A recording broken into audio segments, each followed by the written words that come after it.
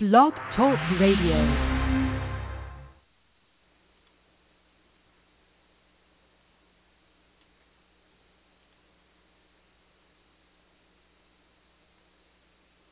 Good morning. I think I've lost my music bed, so, da-da-da-da-da-da-da, here we are on a holiday weekend going with our show and making do.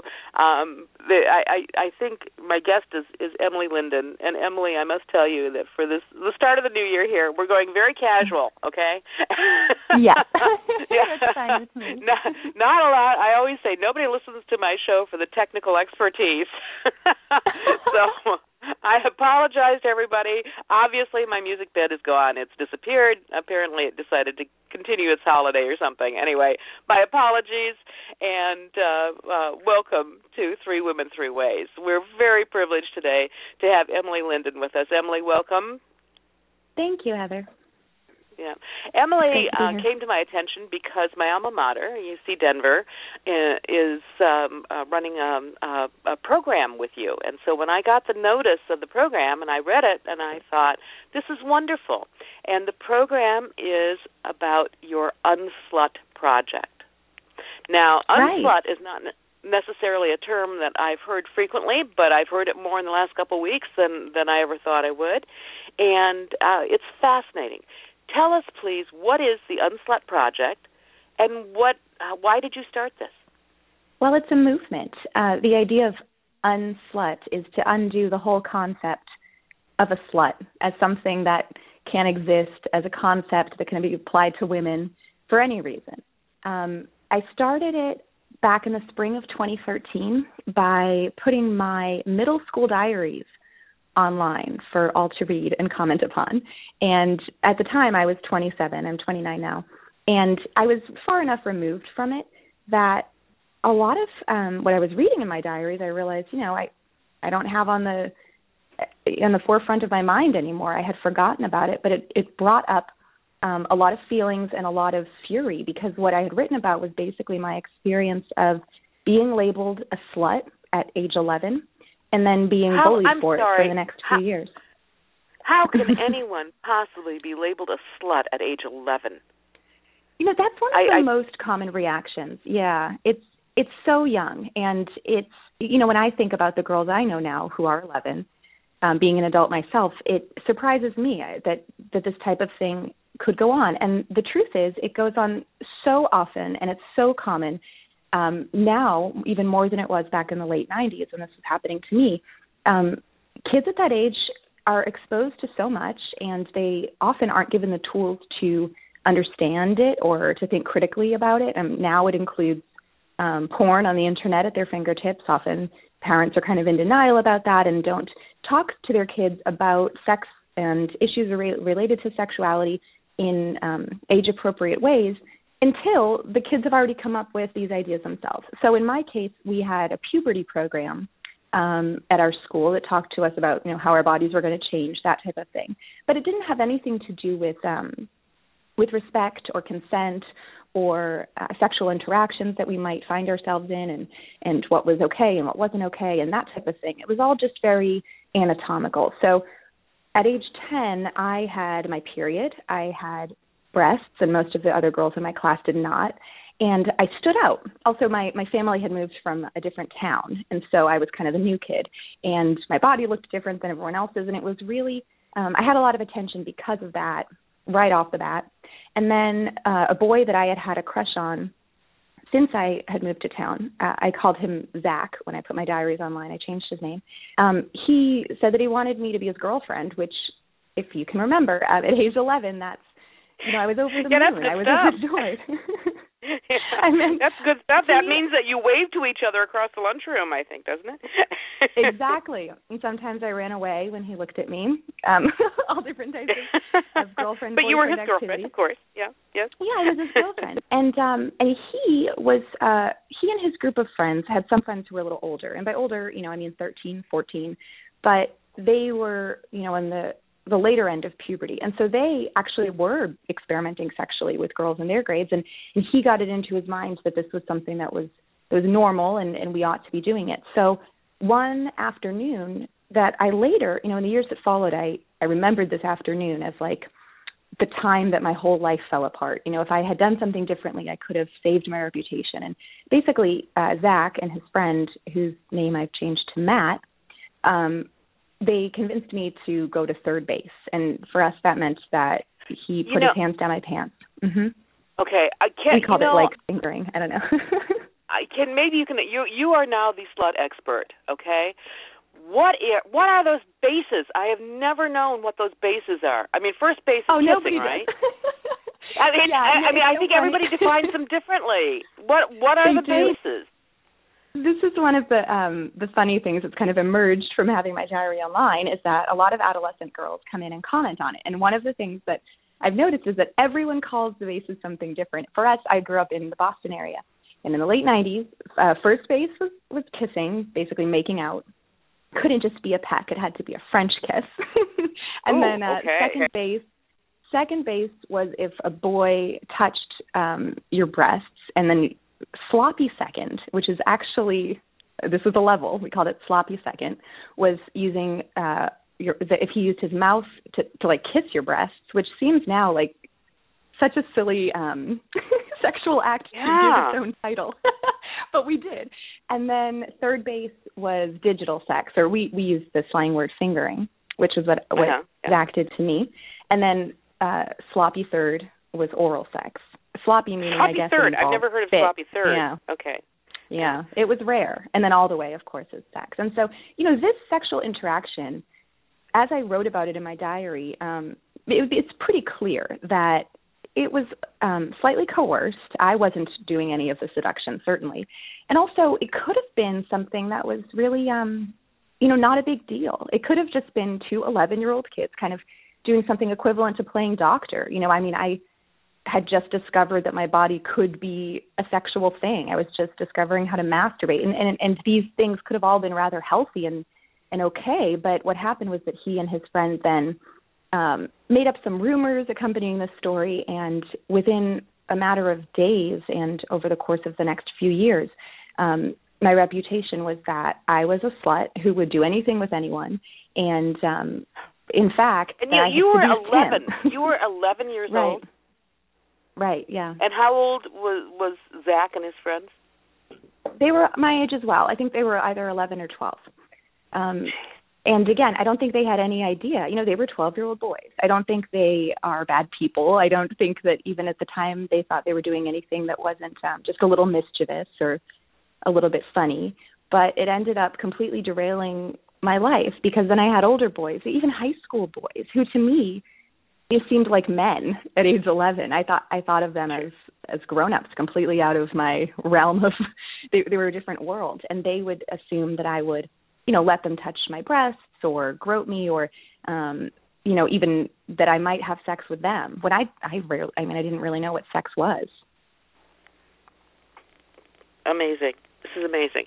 If you would like to join our conversation, and I hope you would, please give us a call. The phone number is 646-378-0430. That's 646-378-0430. I also have the chat room open if you'd like to come on and just type a question or a comment. Emily, are you still there? Yes. Okay. So did you tell any adults that this was going on? No, I didn't. Adults knew. Some of the adults at school, it would have been impossible for them to miss it because the bullying was just so blatant. And I had a couple of teachers who I felt really could have done more to help me. A couple of teachers who did. I feel at the time I wasn't really aware of it. I didn't have the perspective to recognize what they were trying to do. But looking back on it, I had especially a vice principal who really were kind. They had empathy for what I was going through, and they tried to help me build self-esteem in other ways that didn't have to do with other people's perception of me and my reputation. But I never told my parents. I was far too ashamed. My family at the time was quite Catholic. I was raised Catholic, and I thought that this, regardless of the sexual activity I had actually participated in, which was sinful in my mind, I thought that the reputation was something that like God was punishing me with. Like I had done something wrong, so wrong to upset God, and that, you know, I was unlovable and worthless, and that I would never be able to overcome this, you know, this shame. And it's really heavy, you know, to accept that and to live according to that belief when you're, you know, preteen. Oh gosh, yeah. Oh, I can't even imagine.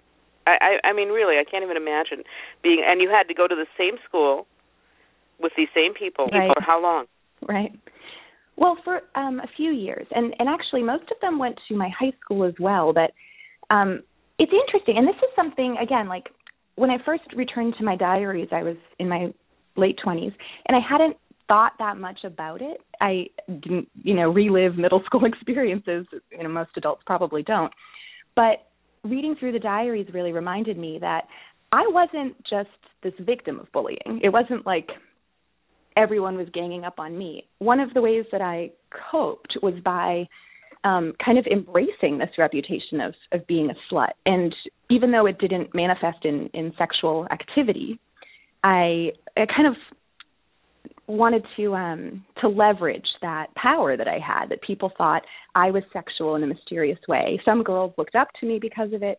And I also slut-shamed other girls. And this is one of the hardest things for me to wrap my head around, is that even though I was going through sexual bullying, one of the ways I guess I wanted to deflect it or to make myself feel better about it was that I had acquaintances and friends who I called a slut and who I shamed for flirting with boys or for hooking up with boys too soon. And, you know, it was just one of these ways that we kind of bullied each other and that we tried to control each other that is so toxic. And it was just really revelatory for me to realize, you know, it's not always as simple as one person's doing the bullying and then there's a victim, because one of the ways I kind of tried to not be a victim was to bully other people. Yeah. But that's not unusual, I don't think, in any realm. You know, I mean, the best defense is a good offense. Yeah, and I found that for adults too. Yeah, I'm sorry, I didn't mean to interrupt. No, that's I was just thinking, for adults, we do that as well. You know, as women, we know that at any point, anyone could decide all we have accomplished in life is because we're a slut and because we slept with the right person to get our career off the ground, or you know, make up a rumor about someone being, you know, someone's husband, thinking that we're sexy, and any kind of spark of idea that we are just a slut, because you can't be anything else. If you're a slut, you're just a slut. It limits you in so many ways. That we know that's a constant threat, and one of the ways we cope with that or try to avoid it is by deflecting that negativity or that suspicion onto other women. I think that's the only way that I can really explain why so many grown women slut-shame girls and other women, and why I participated in that as well until I was in my early 20s, just without really thinking critically about what I was doing. Well, one of the things, I mean, again, going back to this, you know, the best defense kind of thing, I mean, oftentimes when we get together with our friends and, you know, I mean, we call each other hoes and sluts, and, I mean, you know, I mean, I recently started dating again after a number of years, and I referred to myself as a slut, you know. Mm-hmm. I mean, we kind of make it into a joke, because if we joke about it first, then it takes some of the power away from it. Exactly. Yeah, I think that's true. I do. If we can say, I'm a slut and it's funny and it's all silly and, you know, I'm just kind of not taking myself too seriously, then, yeah, exactly. It takes away that sharp edge of someone, because we're worried and because we know that our behavior really could have negative consequences if someone else uses that word seriously against us, you know? Exactly. So we adopt those that terminology in order to take the edge off of it as much as we can. But are we just participating in our own bullying when we do that? I think it is misguided to try to use that word or, you know, other similar words in a positive and empowering way. And I know women who do, and I actually think that we're all working toward similar goals. There's a celebrity model who's named Amber Rose, and she did a slut walk in LA, and she and I have worked together against slut shaming in a couple of different ways, including the slut walk back in October, I think. And some women feel empowered to do that, and they say, I'm a slut, and I embrace it, and I love it. It makes me feel good. And I think that's fine. I mean, more power to them. But as an approach toward cultural change, I don't think we're ready for it yet, because if someone overhears you joking about yourself being a slut or calling a friend a slut when she knows you mean it in a good way, that person who overhears you and all the people in the room they're not in on it. They don't know that you don't take it seriously. And it's dangerous because then it perpetuates the myths. I think maybe a couple decades from now we'll all be able to joke about it and everyone will be in on it. But until then, it's too risky, in my opinion. It's not. We're not quite there yet. So, women who reclaim it or who use it to describe themselves in positive ways, we're working toward the same goal. But just different approaches. And in my mind, there's just so much packed into the power of that word. It's not as simple as just deciding on an individual basis that for us it's going to be something fun and positive. If that makes sense. Yeah. Yes, I think it does. Are there men sluts? Well, I know my opinion, but I mean... Yeah, and it's funny because there are definitely people who try to argue that it's not even a gendered word, which I know you're not doing, but some people believe that, everyone who has whatever they believe is too much sex is a slut, and that's fine. It's fun. There are certainly men who have sexual shame and who are bullied because of it or who feel, targeted because of their sexual activity or rumors. It's different, though, because of but aren't they bullied with kind of a nudge, wink, wink? I mean, it's exactly. not the same. You hear the word like man whore, it needs the word man in front of it because everyone knows that a real whore is a woman, and he's just kind of, exactly. It's a little bit more in fun, and even if it's not, even if it really causes pain for that individual man, it's different. His experience is different than when a woman goes through it and she has all these traditions and years of history of slut shaming piled into, she's participating in this long tradition of that nobody really wants to participate in, of women being kept down by the concept of their risky, dangerous, icky promiscuity. So, did you? It sounds to me like when you were a child and you went through this, you bought into that you were a slut. You bought into it. You decided the best way to handle it was to embrace it and become the best slut around. That's I think. How old were you when you decided? I was an 11-year-old child who was bullied. I don't think it was until I revisited my diaries. It was one of the strangest things about reading those diaries again in my late 20s was that I read what I had written down, and it became clear to me, oh my gosh, I was a target of bullying.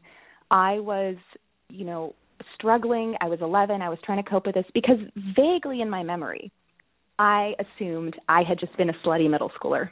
That's kind of the way I remembered it. Wow, remember everyone knew that I was a slut, and that was the reputation I had. I didn't remember it fondly, of course, but I didn't remember just how...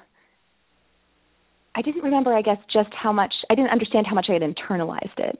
And that really rattled me because I thought, oh my gosh, here I am, an adult in my late 20s, and I've completely warped my memories of what happened, or I really bought into what people convinced me was true about myself in middle school.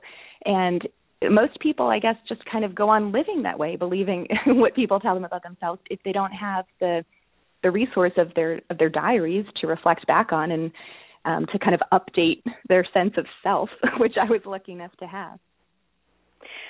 What concerns me, or what crosses my mind right now, is how did that shape you throughout the rest of your growing up and early adult years? How did that persona result in your behaviors that may or may not have happened, and the path that you took, if that hadn't been the case? I think it would take a a few hundred sessions with a psychotherapist to really delve into all that.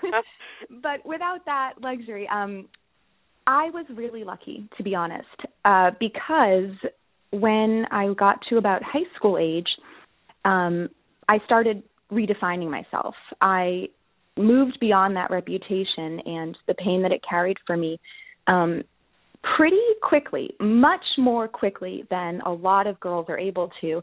And a lot of that's, it has nothing to do with me personally. I was lucky that I had parents who were financially well off. They enrolled me in outside activities. I took voice lessons and participated in a choir and musical theater that was all outside of my toxic school environment.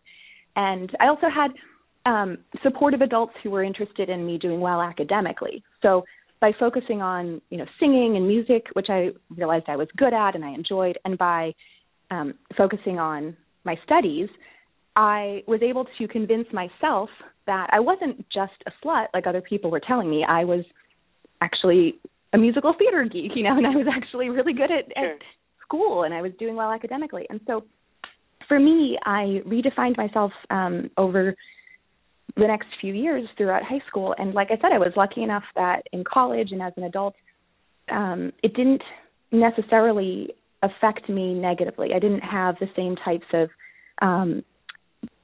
post-trauma that a lot of women go through. But now that I have shared my experience, and now that the UnSlut Project has become a movement where women from all walks of life and all over the world are sharing their experiences with slut shaming, it is more clear to me than ever just how lucky I was, because so many girls carry that shame with them for decades. I have women who are in their 50s and 60s writing into me to share something that might seem insignificant, like in high school, a boy decided they were a slut and spray painted it on their locker. But it's still so shameful for them. They still have so much, there's still so much stigma surrounding that word and that idea that when they submit their stories, they'll say, please only use my first name. Decades removed and, living in a different city, it's still such a scary thing to put out there in the world, no matter how personally cathartic it is, to share that. It's still such a scary thing to admit that someone thought you were a slut, whatever that meant to them, so many years ago. So, yeah. Has it changed, though? You said women in their 50s and 60s. Would it be lesser so? Because women in their 50s and 60s, that was just on the cusp of the whole sexual revolution and the birth control pill and all that kind of stuff. Right. Sex and virginity had a much heavier meaning back then than it does today. So, are the repercussions of being labeled a slut different for young girls today, or is it still just as devastating?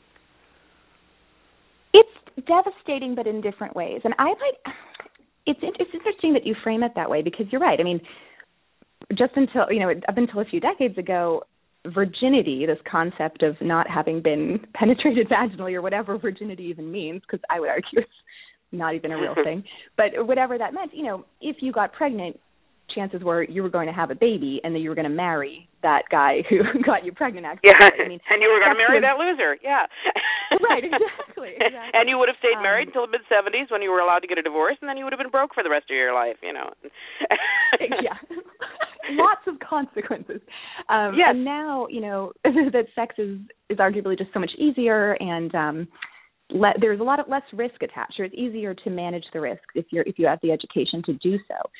It does seem kind of intuitive that the idea of slut shaming someone would be less powerful or less damaging, but there's this other added tool into the mix, or this added layer, which is the internet and social media. And in the past, if you got labeled a slut, and even for me, honestly, we had, in the late 90s, we had AOL Instant Messenger, but that was our only social media tool. It was kind of contained, if that makes sense. Like, your school might think you're a slut, but you could move to a different town or a different state if you needed to. You could leave those people behind and never even be reminded of their existence again. But now what often happens is that everyone has a camera with them at all times in the form of their cell phone, and if someone takes a picture of you, or if someone shares a picture of you without your consent, it could be around the entire world with a hashtag assigned to it within a matter of seconds. And and that's your life. I mean, it feels so permanent, and it is permanent. You know, but to girls going through that who don't have the perspective that, you know, they'll be able to move beyond that or grow up into fulfilled adults, it seems like the end of the world. I think it's a much grander scale of slut shaming is possible than was before the internet. Yeah, that's interesting. So even though on the surface sexual activity is not unusual or necessarily verboten, we still have the same kind of perception of the girl who is too sexually active, however we define that, however the bully defines. Right. It's it's just so much to unpack, and why we haven't yet been able to shed this cultural perception of female sexuality as something that's wrong, like inherently wrong. Even we have to say, you know, admit to having sex with someone, or she, you know, gave it up. The language we use to talk about it makes it seem as if our state, our virginity, I guess, which is like the state of not having ever had anyone penetrate your body, whatever that means, you know, is a treasure, is something to be protected. That myth persists, and it's mind-blowing that in, you know, 2015, even when we think we live in such a sexual society, and we do, we have so much exposure to it, and it's normalized, why do we still have so much discomfort with actual women in our lives, and that we hear of in the media, having agency when it comes to sex and making these decisions for themselves? I don't have an answer. And who gets to decide how much is too much? Who makes those decisions? Right. I mean, exactly. there used to be, way back when I was a kid, there was some sort of, there was some sort of laxative commercial, and it was like, you know, I will never forget it, because for some reason it was like, well, you could do prunes, but is one enough or is three too many? And I remember being struck by that as a child, thinking, well, if one is not enough and three is too many, take two. You know, I mean, what? how you know how these funny little things stick in your brain.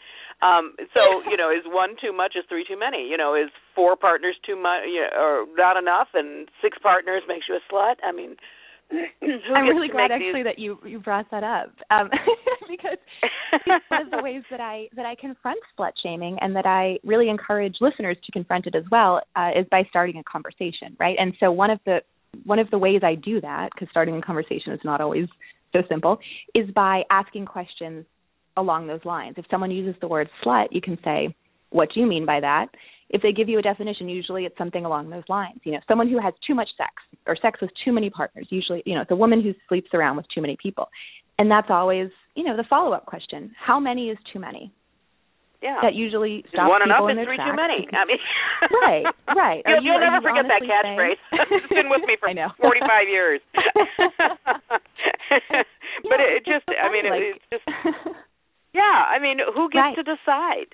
You know, and if what if I'm in some sort of, you know, farm community in Idaho, which may have different standards than downtown Los Angeles, you know, as far as sexual activity, or, you know, what if I'm in the Bible Belt, and there might be different definitions there? I don't know. I haven't lived in the Bible Belt, but, you know, who gets to decide? Is it a community standard? You know, are these things standardized and published somewhere so we all know? Okay, if you have slept with 11 men, you are now a slut. I mean, these things are so arbitrary and so ridiculous. It is, and yet we take it so seriously. Right, exactly. You know, it would be easier if there were something published, you know, act this way and nobody will ever be able to tell you you're a slut and dismiss you because of it, you know.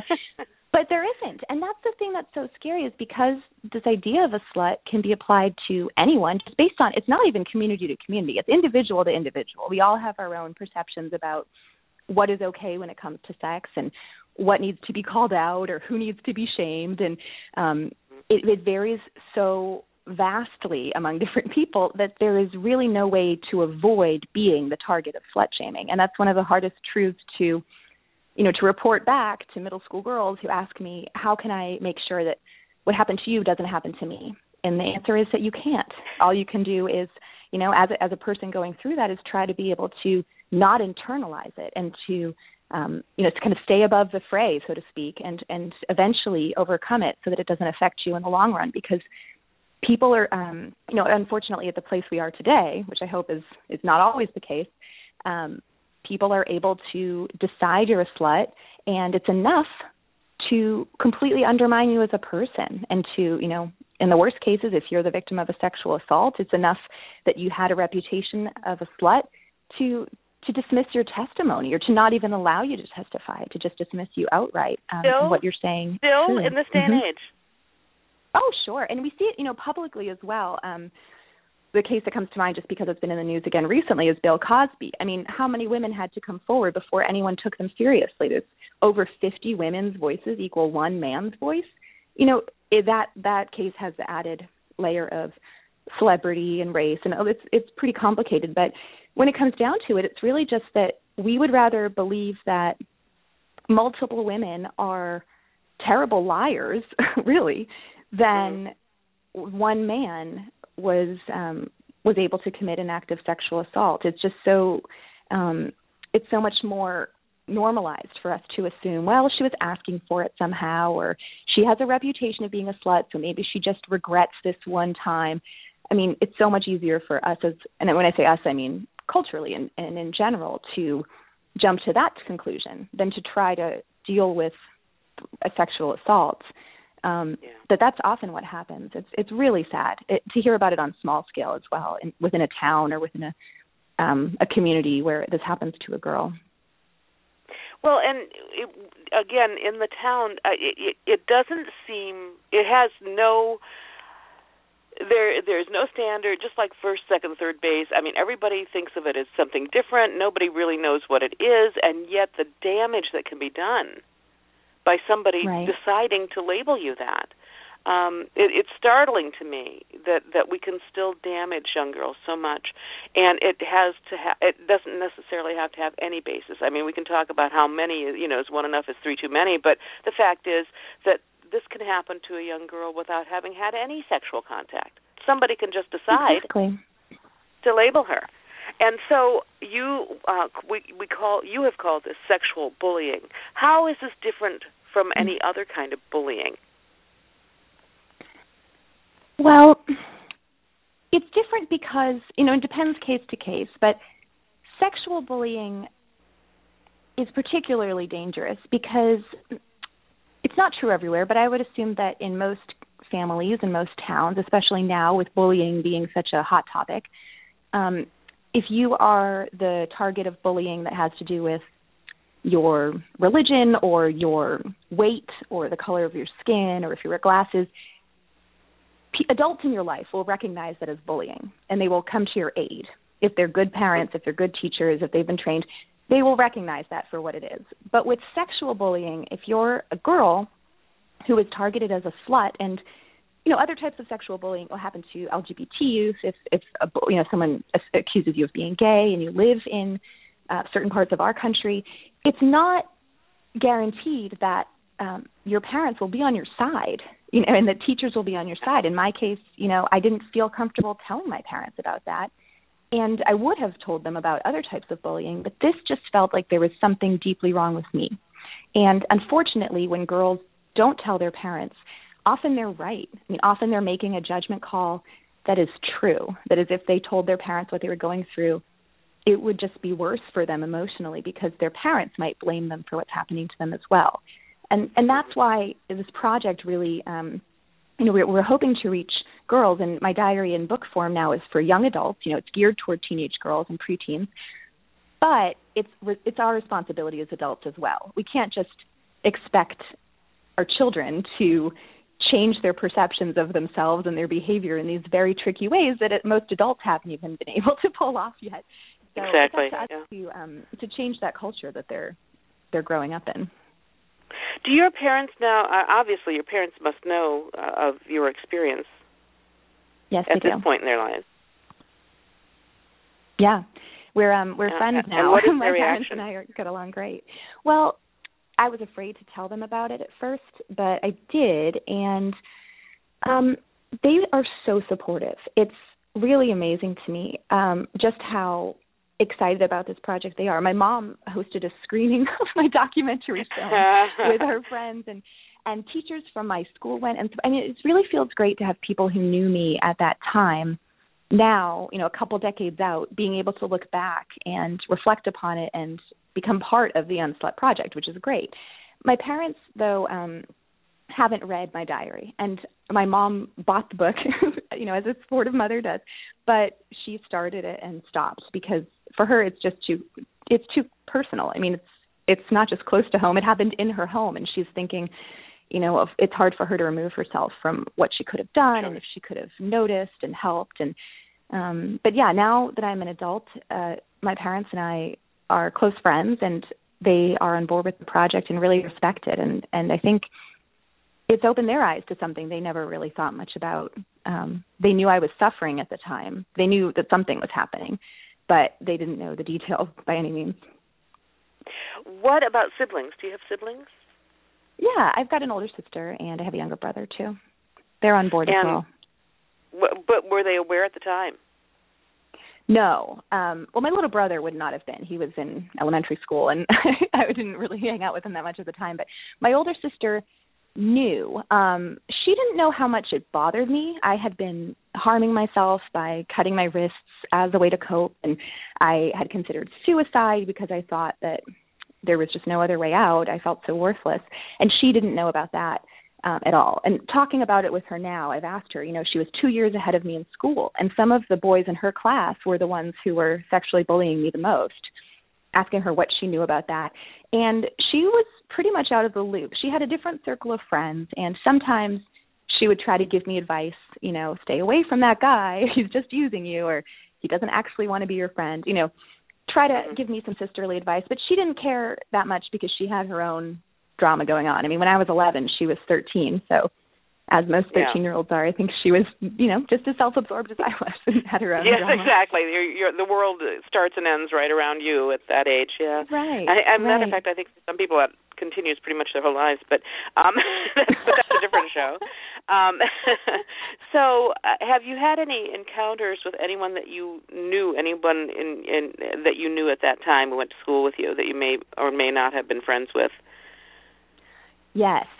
Actually, some of the people who were mentioned in my diary, which has been public for a while, it's been online for a while, and now it's just come out in book version with this, added commentary as a memoir. But when my diary in raw form was online, I had people whose names I had mentioned or changed in the diary, but they recognized themselves. They got in touch with me. One in particular was a girl who was one of the worst bullies to me at that time, who had been my best friend, and then told me that I should kill myself because I was such a slut. Yeah, I changed her name in the diary to Steph, and she, getting in touch with her now was one of the most meaningful things for me related to this project, honestly, because it was just so, it was almost, it was a catharsis to connect with her just through Facebook messages, kind of hear her side of the story and hear her apology, and she had no idea. I mean, if she had kept a diary at the time and I had that to compare mine to, there would have been so many, the story would be so much fuller, I suppose. It would be just interesting to see how she experienced things. And so being able to talk with her about that was great. It allowed me to, it secured my belief that, this project is not about targeting the people who hurt me at that time now as adults. It's not, I changed their names. It's not about, humiliating them or even blaming them for anything. So hearing how far she's come and her current perspectives on it reassured me, that was true. People who I wouldn't expect to have been on board with this project based on their behavior when they were 11, 12, 13, thankfully have grown up into adults that I would, in some cases, choose to be friends with. So it's been eye-opening to talk to people, that I remember from that time in my life and see what they remember and how they experienced the same events that I wrote about. So tell me about the UnSlut Project. What do you hope to accomplish? What support, what resources are available through there? What is the UnSlut Project? Well, it lives mostly as an online platform where women, and actually people of all genders, have shared their opinions, their experiences, mostly first-person write-ups of what they have gone through in their life related to slut shaming. So the stories vary widely. I mean, some of them are kind of similar to what I went through in middle school. Some of them involve, an ex-boyfriend sabotaging them online when they were in their 30s. I mean, it's just so varied and from all over the world. And the point is, part of the point is to give everyone a space to talk about these things because they're so taboo, and often we're so afraid that people in our own lives will judge us if we bring it up, that it can feel really good to just be able to type it into a form on a computer and throw it out into the ether and know that it's part of this project, a movement, of a collection of other women like you. That feels good for the person sharing the story. Beyond that, it's for girls who are currently suffering, because when I was at that age, I would have loved to be able to go online and get some reassurance from strange women I'd never met, all different ages around the world, to know that other people were going through something similar, other people had, and they had survived, and they had made not just a life for themselves, but a great, happy, fulfilled life for themselves, and that I could do the same thing. So it's for those girls, and even, on a grander scale, I guess, it's for everyone who hasn't had to think about slut shaming, who has had the privilege in their life to not even consider this issue because they've never been on the receiving end of it or never had a friend who was on the receiving end of it. It's for those people to have an archive or, a collection of these experiences that together, all these anecdotes shared so honestly and openly, in some cases anonymously online, demonstrate just how widespread the problem is, and how even though each experience varies, there's this common thread that if you're a slut, you are nothing else. And that means that you have no worth, you have no skills, you have nothing to offer the world, and it can be it can be unbearable to carry that type of reputation. And it's emerged, just as I said, like this common thread that almost every woman I talk to about this project has something to share. Yeah. So the online support is the primary thing, but you also have a book. You've got a movie coming out. Tell us about that. Right. Well, the movie will be released on iTunes in mid-January. January 12th is the release date. But it's out right now in these private screenings that we're doing around the country, and we have been for the past few months, mostly on university campuses and in community centers, movie theaters, where the documentary is about 40 minutes long, and women who have gone through slut shaming in the past shared their stories quite bravely. And the family of one girl who took her own life because she had been raped and then subsequently slut shamed as a victim of rape, were kind enough to speak with me in this film. And the film is 40 minutes, and afterward, in these private screenings that we've been doing, we have conversations. And I've attended as many of them as I can, and it's wonderful. It's such a great experience to be able to watch such a sad, thought-provoking film together, and then to have some space to talk about what that brings up for everyone who's viewing it. And we've had some conversations that have gone on for hours. Everyone stays in the theater and just wants to sort through everything. And I'm so glad that we've been doing these small screenings where that's possible. But as I said, it will be available for purchase on iTunes this month. And the book it's my diary. It's my diary that's been online, and I added as footnotes, but they're actually in the margins. So it's the diary, but then kind of an annotated diary, I would say, of my adult self, reading it through with you, the reader, and commenting upon what I wrote as a middle school student. And kind of the point of that is so that when young adults read it, when girls read it who might be able to relate more closely to my middle school self, so I can guide them by the hand and kind of provide context through this commentary and prod them to think a little bit more deeply about what I was writing down as a middle school student, hopefully reach them that way. So the book just came out on December 29th in its first week. And yeah, it feels really good to have that. It feels strange, like I said, to have my my middle school diary, and it's on a shelf at Barnes & Noble, and it's very strange, but I'm really glad. I'm really, really glad. It feels it's overwhelmingly a good feeling, and it feels it feels great to be able to share my story so widely. Mm-hmm. How do you feel that your life is different because of this experience that you went through as a child? Well, it's different. Until I started the UnSlut Project, I couldn't really tell you. It was just so much a part of who I was. I can't imagine a life where that hadn't happened to me to compare it to, what I might have done differently. I guess for me, it might have made my life better, not the process of being bullied, but the way that I overcame it, because it required me to focus on school and academics, and doing that throughout high school. I went to Harvard as an undergrad, and I'm finishing up my PhD, and I've achieved my academic goals that might not have even been goals if I hadn't needed to distract myself from being bullied, if that makes sense. So it's hard to say, but that's important to share, I think, because one of my points in sharing my diary is that for any girl who's going through something similar, who's being sexually bullied or who has been labeled a slut, that could be her truth as well. It doesn't need to be something that's life-changing or, in the worst cases, life-ending. It can be something that you overcome and never really have to contend with again, because you're able to recognize that even though at one point in your life your peers defined you as a slut, that's not how you define yourself.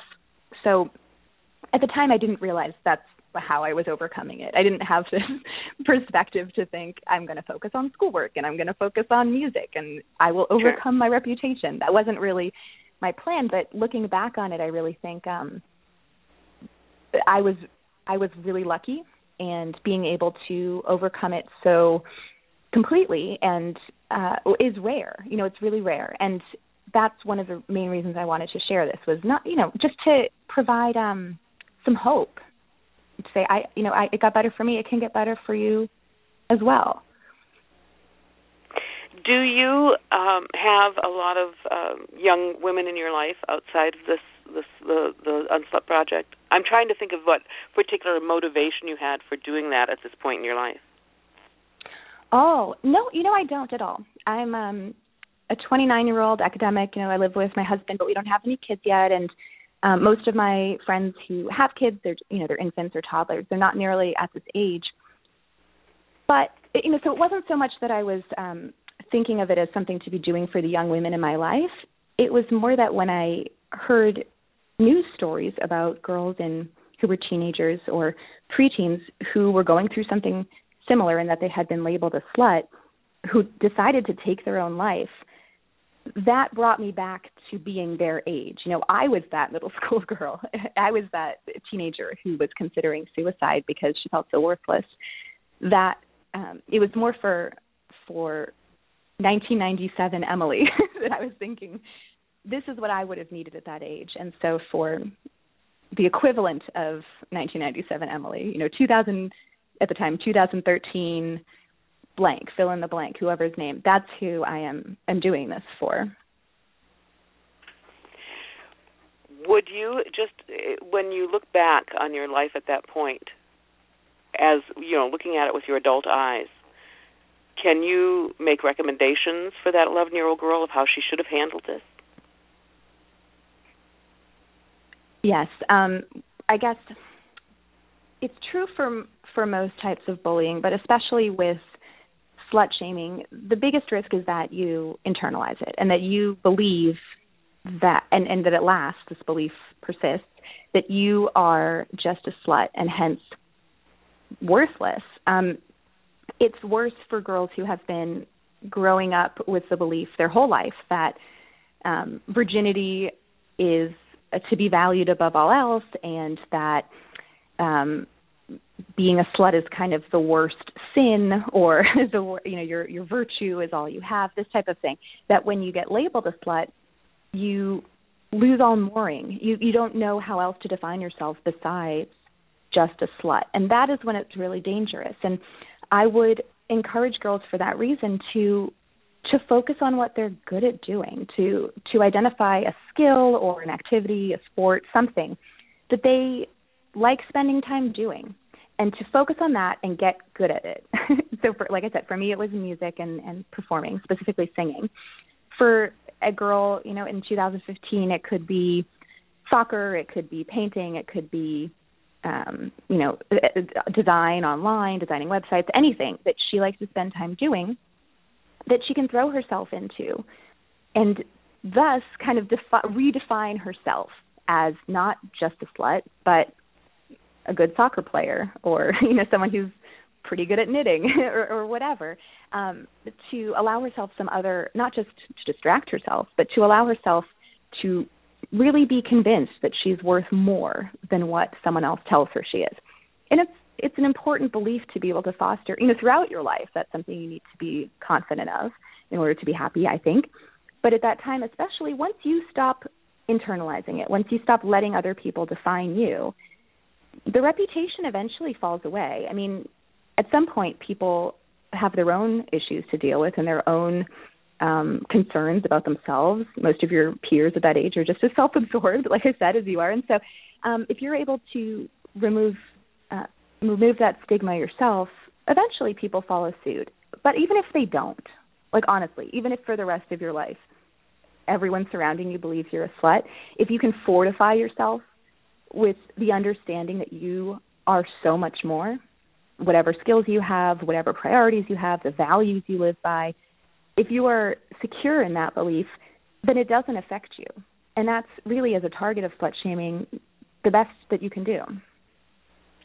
And I think that kind of whole scenario or advice can hold true for anything that a young person encounters, a young woman and a young girl encounters. But, of course, that's always the trick, isn't it? How do we can we instill that level of confidence in young women? We've been trying it for a number of decades that I know of, and I'm not sure we've hit the mark yet. Right. It's so unfortunate. Okay. Yeah. What is being done, as this issue becomes more and more prominent? Like you mentioned at the beginning of the program about your sex ed that was all about biology, and God knows mine was as well. I mean, I remember feeling particular frustration thinking, I don't care about having babies. I'm not going to do that. I want to know about how the sex thing works. And they weren't covering that at all. Exactly. And, so what are we doing, or are we doing? Is there some sort of movement underway that you're spearheading that will enable us to educate young people about slut shaming? Well, comprehensive sex education is becoming more, the idea of it's becoming more and more accepted, and it's actually being implemented little by little in school districts that are more progressive around the country, but it varies widely. So comprehensive sex ed is this idea that when we should always be educating kids from when they're around the age when they first start becoming curious about where babies come from, but in age-appropriate ways that aren't going to, upset them or scar them, that will make sense for them and be useful to them. We should be educating them and normalizing the idea of sexuality for them so that there's not shame attached to it. And in schools, comprehensive sex ed includes LGBT issues. It doesn't assume that sex is always between a straight man and a straight woman and always for the purpose of the woman becoming pregnant. And it talks about all different types of Wait sex. a minute. And you're allowed to have sex for fun? Wait a minute. Exactly. And that's, wait a minute. Nobody told me. Well, you've been missing out, Heather, let me tell you. I know.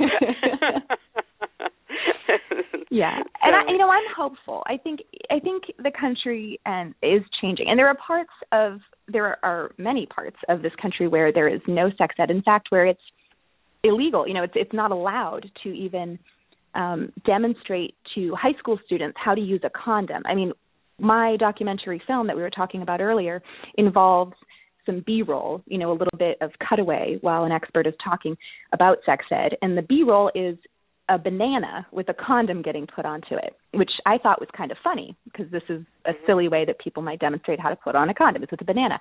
And I have had high school educators tell me, if you can just take out that little bit with the banana that shows a condom, we can screen this film in our high school. It blew my mind because in their high school, with students who are probably sexually active already, they're not allowed to show an image of a condom. It is so discouraging that in some places that's still the case. It just seems so backward. Well, I thought that was kind of de rigueur, using the banana condom scenario. I mean, I thought that was commonly, a common scenario for sex ed. Yeah, I'm same wrong. here. That was one of my biggest surprises. Just the past few months, that's come to my attention. Wow. I thought, wow, I know. Well, and I, as a parent of a couple of grown children, I must say that, I had my questions about the sex ed that they encountered, mainly because I do feel that it is my role to educate my children on a certain percentage of their sex education. But I always felt that, whatever, as long as I know what they're being told, then I can put in my 2 cents worth. If my children asked me something, whether it was politics or sex or whatever, I would say, well, this is how this happens, blah, blah, blah, blah, blah, and this is what I think. Or when they were very young, I would say, and this is what we do, or this is what we believe, You got to get your pitch in there, Exactly. But I think that the important thing is to not shield them from information, but to provide them with your take on that information when we're trying to educate children. And I would think it would be the same thing with these kinds of emotional and bullying kinds of issues. It happens. We have to be prepared for it. We can't shield them necessarily from it, but we can prepare them with our take on it and what we can do for that. At least that's my hope. Tell me, please, that the Slut Project is going to be all over the country. Oh, sure. I mean, we are selling the documentary it's available for purchase all over the country, and the book is out, UnSlut, a Diary and a Memoir, is in bookstores, Barnes & Noble and independent bookstores, on Amazon. It's available for purchase right now. So I hope that listeners will check it out. And, the platform itself, the online community of the UnSlut Project, is available all over the world. I mean, it's online. So anywhere there's internet access, people can get involved, and I hope that they will. Great. If people want to know more about it, you have a website, presumably? Yes, just unslutproject.com. Does it have the in front of it or not? Nope. But if you search on Google the UnSlut Project, it comes up right at the top. It's pretty easy to find. And then one of the ways that I'm most active online is through Twitter and Facebook, at UnSlut Project on Twitter, and on Facebook the page is just UnSlut Project. And it's a way to share stories that are relevant and to connect with people who are part of the movement. And especially because sexual bullying nowadays takes place a lot of it takes place online, it's a place where we can counter that and provide, use social media for good. So I encourage people to check out the UnSlut Project that way too. Great. I will warn everyone, though, do not Google slut quotes. I'm just telling you, okay? Anyone who listens to the show knows that I like to close our show with a quote.